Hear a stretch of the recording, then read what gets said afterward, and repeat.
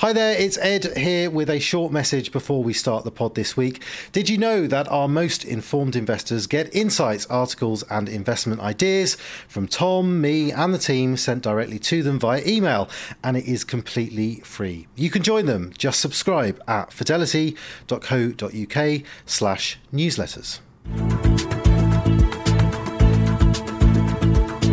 Hello and welcome to the Personal Investor Podcast. I'm Ed Monk. Today on the show, our contrarians are about to enjoy a long-awaited day in the sun. Value investors have been betting on some big trends in markets going into reverse, but they have been made to wait for a payoff. Is that about to change? Plus, we'll look forward to an update on interest rates this week. If you enjoy the show, please rate us, share us, or leave a comment wherever you get your podcasts. By definition, a contrarian will always find themselves going against the crowd. In investing, it means doing things that the rest of the market think are wrong, and as such, contrarian investing is often an uncomfortable experience. That's certainly been the case this year, but you could say it's been the case for many years, as the most prized assets have soared higher and higher, while those unloved areas of the market embraced by contrarians have been left behind. Just recently, however, some of those contrarian bets have been paying off. So to discuss whether that's going to continue or not, I'm joined by Tom Stevenson, Investment Director here at Fidelity. Tom, welcome along. We're also going to be looking today at an important interest rate decision that's coming. But let's start with contrarian investing, shall we? It can be a lonely business, can't it? Yeah, absolutely. I mean, I think the psychology of investing is absolutely fascinating, and in particular, the psychology of contrarian investing is very interesting, because we're social animals. We like to do what the herd is doing. We like to we like to not stand out from the herd. There's safety in numbers. Absolutely, safety in numbers, and in fact, there've been some sort of interesting sort of neurological studies on this, sort of brain scans of people that actually when you do go against the herd, when you do something which is not accepted by the group and you sort of become an other, then the bits of your brain that are actually triggered by this are the same bits of the brain that are triggered when you feel a physical pain. So if you break your arm or something, that bit of your brain is exactly the same as is triggered when you make a decision that's different from the crowd. Yeah, it must be sort of responses to potential harm or something. I don't know what's going on there. Yeah, it's a protection mechanism, isn't it? Yeah. And it's fascinating in the world of investing, because so often you hear this, be a contrarian, by definition, as I've said, the contrarians are the minority. They're doing what the crowd does not think is sensible. Yeah. And so it always means being a little bit sort of weird almost, or making decisions which most people would say are wrong. Yeah, I mean, that is exactly the right word. To be a great investor actually does require a slightly weird streak. Your brain needs to be wired in a slightly different way, because it is human nature, when everyone is enthusiastic, to be enthusiastic, and when everyone is gloomy, to be anxious yourself. And the really great investors, and there aren't many of them because it is so difficult, manage to just sort of disconnect that part of their brain and to look in a totally objective way at the situation, rather than the way which most of us look at it. Yeah. Okay. Well, let's turn to what more specifically this means in the current context, Tom.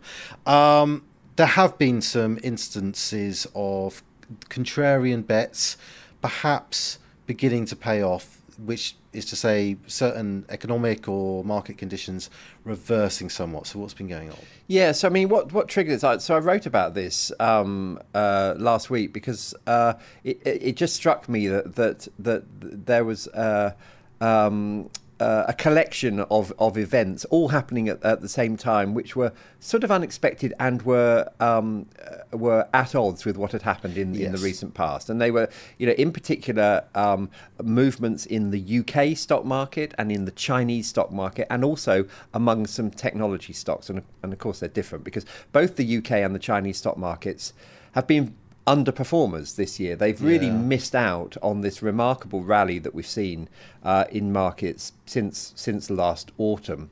And then suddenly they performed very, very strongly, and there were particular triggers for these. I mean, in the case of the UK, the trigger was really the much better than expected inflation figures. Yes. So remember that June inflation figure came in at 7.9%. It had been 8.7% in May, and it was much better. And the stock market responded very strongly to that, in anticipation that maybe interest rates won't need to go as far. And I think we're going to talk about that later. But so that was, to benefit from that, you would have had to have taken quite a contrarian view about the UK stock market, because it's been very out of favour. And it had the potential to bounce back. China, similar situation, very out of favour. China has not recovered from the COVID pandemic in the way that everyone expected. The stock market has underperformed. And then suddenly the government started talking about maybe its willingness to stimulate the economy, and markets responded very strongly to that. So again, if you'd taken a contrarian view to the prevailing view about China, which was things were not going according to plan, then you might have been getting an exposure to the Chinese market. Both the UK and China, by the way, very cheap relative markets. So it would have been a contrarian view to buy into them.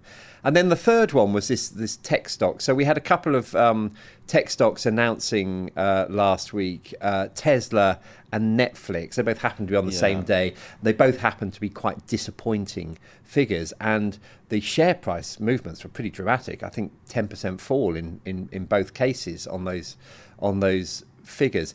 And again, that's a contrarian thing, because tech stocks, as we know, have completely driven the stock market rally in the last 9 months or so, to the extent that those tech stocks are now quite overbought. They're quite expensive. Mm-hmm. And again, if you've been taking a contrarian view of that, you might say, whoa, this has gone a bit too far, and not been particularly surprised when we got a bit of a disappointment and the shares fell back. So that was my thinking there, was that all of a sudden we were getting a few things which actually rewarded that contrarian approach. Yeah, and in the short term, they've had a snapback in prices which have been to the advantage of the contrarian here. But what's interesting about this subject really is that, you talk about the value of stock markets there, the overvaluation of tech companies. Valuations is a good prism to look at this through, isn't it? Because there you have what the market thinks, and the contrarian would bet against that, go for the underpriced or the more lowly priced assets. What has to happen for the value to be realised? Surely it's not a complete reversal of a situation. It's simply that because we're not going to get that. Suddenly tech stocks are not going to become worth nothing. But how does the experience of being a contrarian investor, how does it play out, and how do they sort of make their money, if you like? Yes, I mean, the interesting thing about the contrarian approach is it requires you to make a fundamental assessment of what is the true value of an investment in this situation. But then, crucially, you need a catalyst. You need a trigger to make it happen. And so we talked about those triggers in the UK and China and with the tech stocks. But by their nature, those triggers are unpredictable. You don't know when they're going to come. But in a way, that the contrarian doesn't really care too much about what the trigger is going to be or when it's going to come. All they're doing is, by making that assessment of the fundamental valuations and acting accordingly, they're kind of stacking the odds in their favour. So they're saying, look, if this share is fundamentally underpriced compared to its potential, then at some point this is going to come good, and I'm prepared to wait until that happens. And so being a contrarian is not about catching the top or the bottom of the market, because as we know, that's almost impossible to do consistently well. But what it is about is about the way I describe it is stacking the odds in your favour.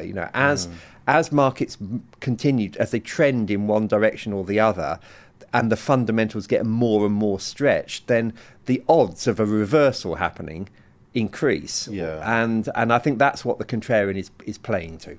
Okay, well, you have mentioned already interest rates playing a part almost in all those stories, certainly in terms of tech and in terms of the UK, that's true.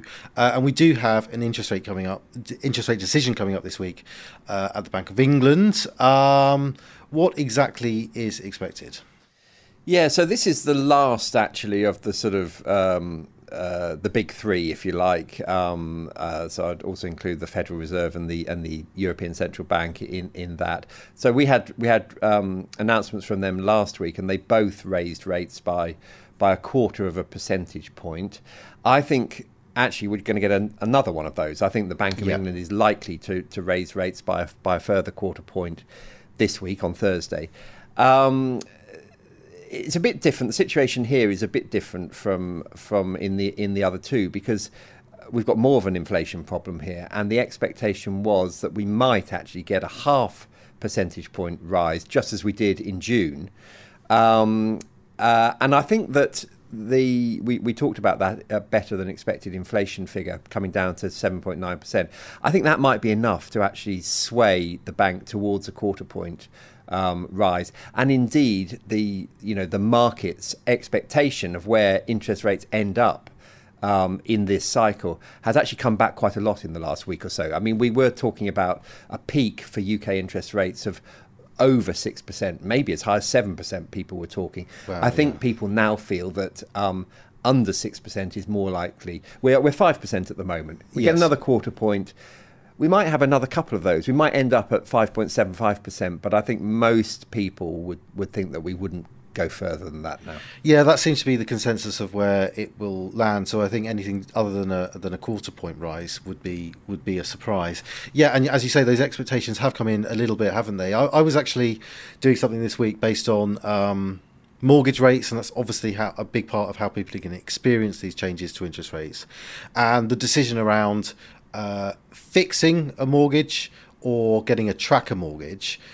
And that's going to be a very, very difficult question to answer at the moment, isn't it? Because people won't like the idea of fixing into higher borrowing costs, but to track interest rates at the moment means that you probably are facing a few more rises, maybe a couple more quarter point or a half point rise in your mortgage rate, and then it could stay elevated for a long time. This is a really difficult landscape to navigate.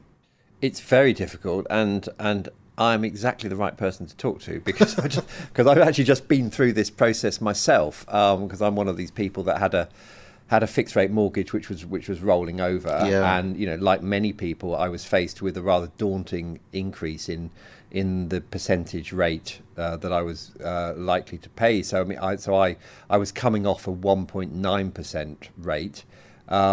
And I fixed at 4.3%, which was a bit galling. You think that's more than double. However, I was having a look today, and had I not fixed it at 4.3%, I would be looking at 6.4% now, something like that. Yeah. So that's the decision that you're making. So at the time, I was making a decision 4.3. That sounds really painful. I don't like that.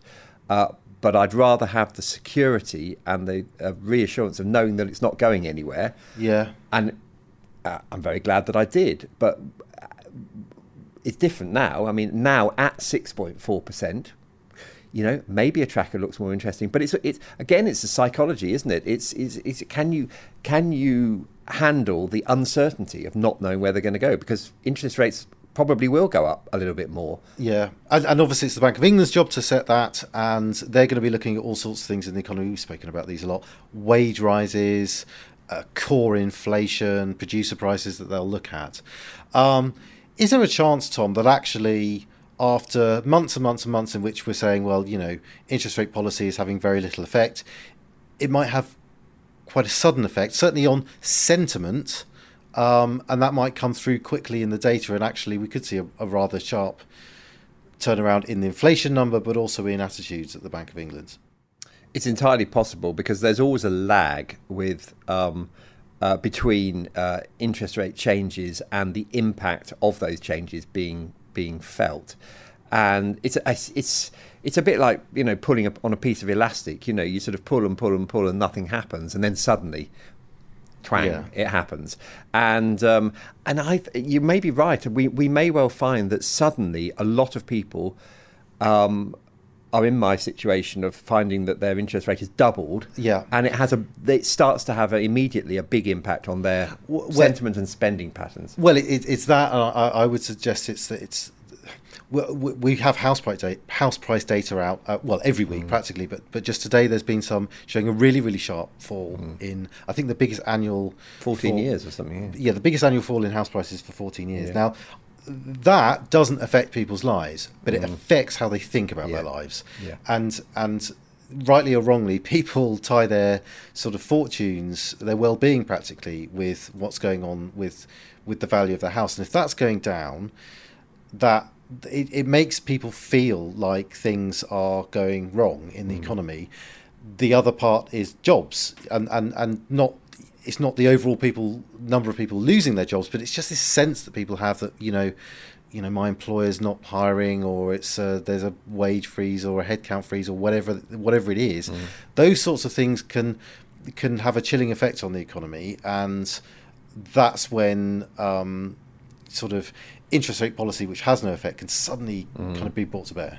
Well, it makes you very risk averse, doesn't it? I mean, if you think, even if it's just a nagging feeling at the back of your mind that your job is not secure, then you think, I'm not going to buy that new car. I'm going to hold off because most people can hold off for 6 months or so on a big purchase, but roll that up across the whole economy, and that has a massive slowing effect on the economy. Yeah, so I think you're right. I think we're on the brink of a quite a challenging, difficult time for the economy as reality catches up with the cumulative effect of what we've seen in monetary policy for the last 18 months or so. Yeah, indeed. Well, we shall see what happens over the next few months, Tom. That is all the time we have for now.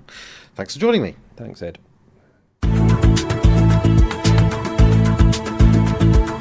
Please note that the value of investments and the income from them can go down as well as up, so you may get back less than you invest. Investors should note that the views expressed may no longer be current and may have already been acted upon.